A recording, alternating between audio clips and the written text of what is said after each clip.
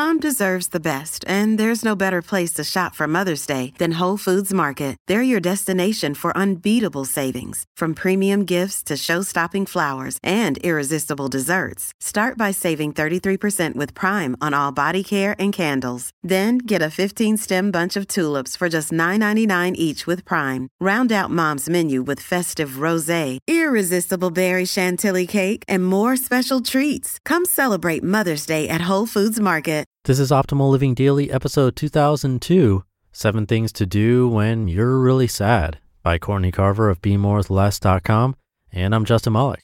Happy Friday and welcome to the podcast where I simply read blogs to you for free covering personal growth and self-help topics like mindfulness, minimalism, self-care, and a lot more. For now, let's get right to today's post and start optimizing your life. 7 Things to Do When You're Really Sad, by Courtney Carver of BeMoreWithLess.com. I love sitting still, doing less, and finding ways to just be more with less. I've been practicing this for years, and sometimes I forget that slowing down takes work and practice. We will continue that practice together moving forward, but I've recently recognized that sometimes doing is essential, and occasionally busyness can be a well-deserved distraction, especially when you are really sad. I get down like everyone else, but it's rare that I'm really sad. I don't need much to be happy, and expressing gratitude for what does make me happy usually has me feeling joyful. This week is a little different. My daughter is leaving today for Australia for a year. I'm so happy for her and excited for her big adventure, but I'm already missing her. I'll be visiting, and I know we will be in touch often, but I love having her close by and the time we spend together. I've been preparing for this, but still feel sad. Did I mention she might be gone for a year? And then came the wrecking ball. Guinness, our 8-year-old pup, has an aggressive form of bone cancer. Last Thursday, I took him to the vet for what I thought was a pulled muscle or tendon and got the really bad news. Our family is working through this shocking news, trying to keep his pain managed and thoughtfully considering the treatment options. None of them are easy or have a very good outcome, but that said, there is nothing I won't do for this dog. He came into our lives within weeks after I was diagnosed with MS in 2006 and helped to heal our family. Now it's our turn to heal him back. I am really sad. Because I feel like crying most of the time, I've shifted my focus from feeling to doing. I recognize my sadness, but don't want to feel that sad, so I'm keeping busy. If you are really sad, I hope this to-do list will help until you feel better. Number 1, write. I may not be sharing my feelings with all-day tears, but I'm expressing them with ink on paper.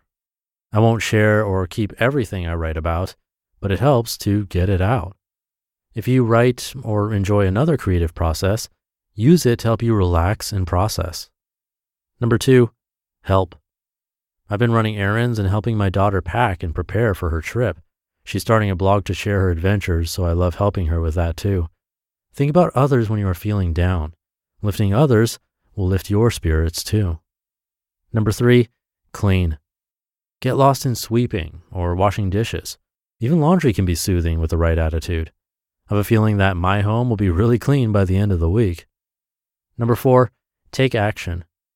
I know I don't control the outcome of any of this, but implementing a plan and taking action can prevent a downward spiral. The sooner you go from victim to advocate or champion, the better. Number 5, move. Working out and taking walks can boost a low point. Many studies show that people who exercise regularly benefit with a positive boost in mood and reduce stress levels. Number 6, take care.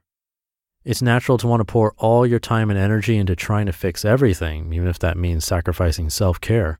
I almost went in this direction until I remembered that in order to give my best, I have to be my best. Eat well and get plenty of sleep. And number 7, ask for help. Tell people what you need. Talking to my close friends and family this week has been a huge help. It's just nice to know they are there. Accept help and advice, and then trust yourself to know what's best. If your sadness is lasting longer than you think it should, or if you think your sadness is leaning toward depression, ask for professional help. If you want to help me, please don't be sad for me. Instead, Send your love, prayers, wishes, and good thoughts to Guinness. Love has powerful healing properties. None of these things will take away your sadness, but they will help you get through it. I've been using all of these strategies over the past few days, and they are helping. In my experience, one of the benefits of simplifying your life is more happiness or time to enjoy more happiness, but it doesn't prevent sad things from happening. Maybe being really sad helps us fully appreciate the real sweetness of life. Don't judge yourself for crying or feeling down. Take time to be sad and then get back to the sweetness. I'll feel better soon. And if you are really sad, I hope that one of these suggestions helps you feel better too. You just listened to the post titled 7 Things to Do When You're Really Sad by Courtney Carver of BeMoreWithLess.com. And now it's been a while since I've done one of these. It's time for another update from our online group Vibely. One of our most recent prompts was a powerful one. It asked listeners to share some new habits they're trying out and why they're meaningful to them. I've got an entry here from Daniela, and she says, quote, "Last year, I started celery juicing every morning. My brother-in-law read a book about all the health benefits to doing so, and then I did my own personal research before truly committing. I was super skeptical about it, especially because it takes a lot of celery to make this juice, and it wasn't the most tasty drink at first, but wow, it has had a huge impact on my overall health. The first couple of weeks, I noticed that I was losing weight, feeling more energized, and my skin cleared up and looked brighter. I've read that some of the long-term effects may be that it reduces your chances of getting cancer, helps with thyroid problems, and a big one for me is that it helped my acid reflux situation. Definitely a habit I'm so glad I started and will continue," end quote. So thanks so much to Daniela for sending that in and giving us all something to try. And as I mentioned, we do have a group health chat in the app, which could be a great place to ask her more questions about her juicing experience if you're curious. And it could be a great topic to ask Dr. Neil about on OHD too. That's Optimal Health Daily. You can email your health questions for him to answer on the show. Just email health@oldpodcast.com. But that'll do it for today. I'll catch you tomorrow, where your optimal life awaits.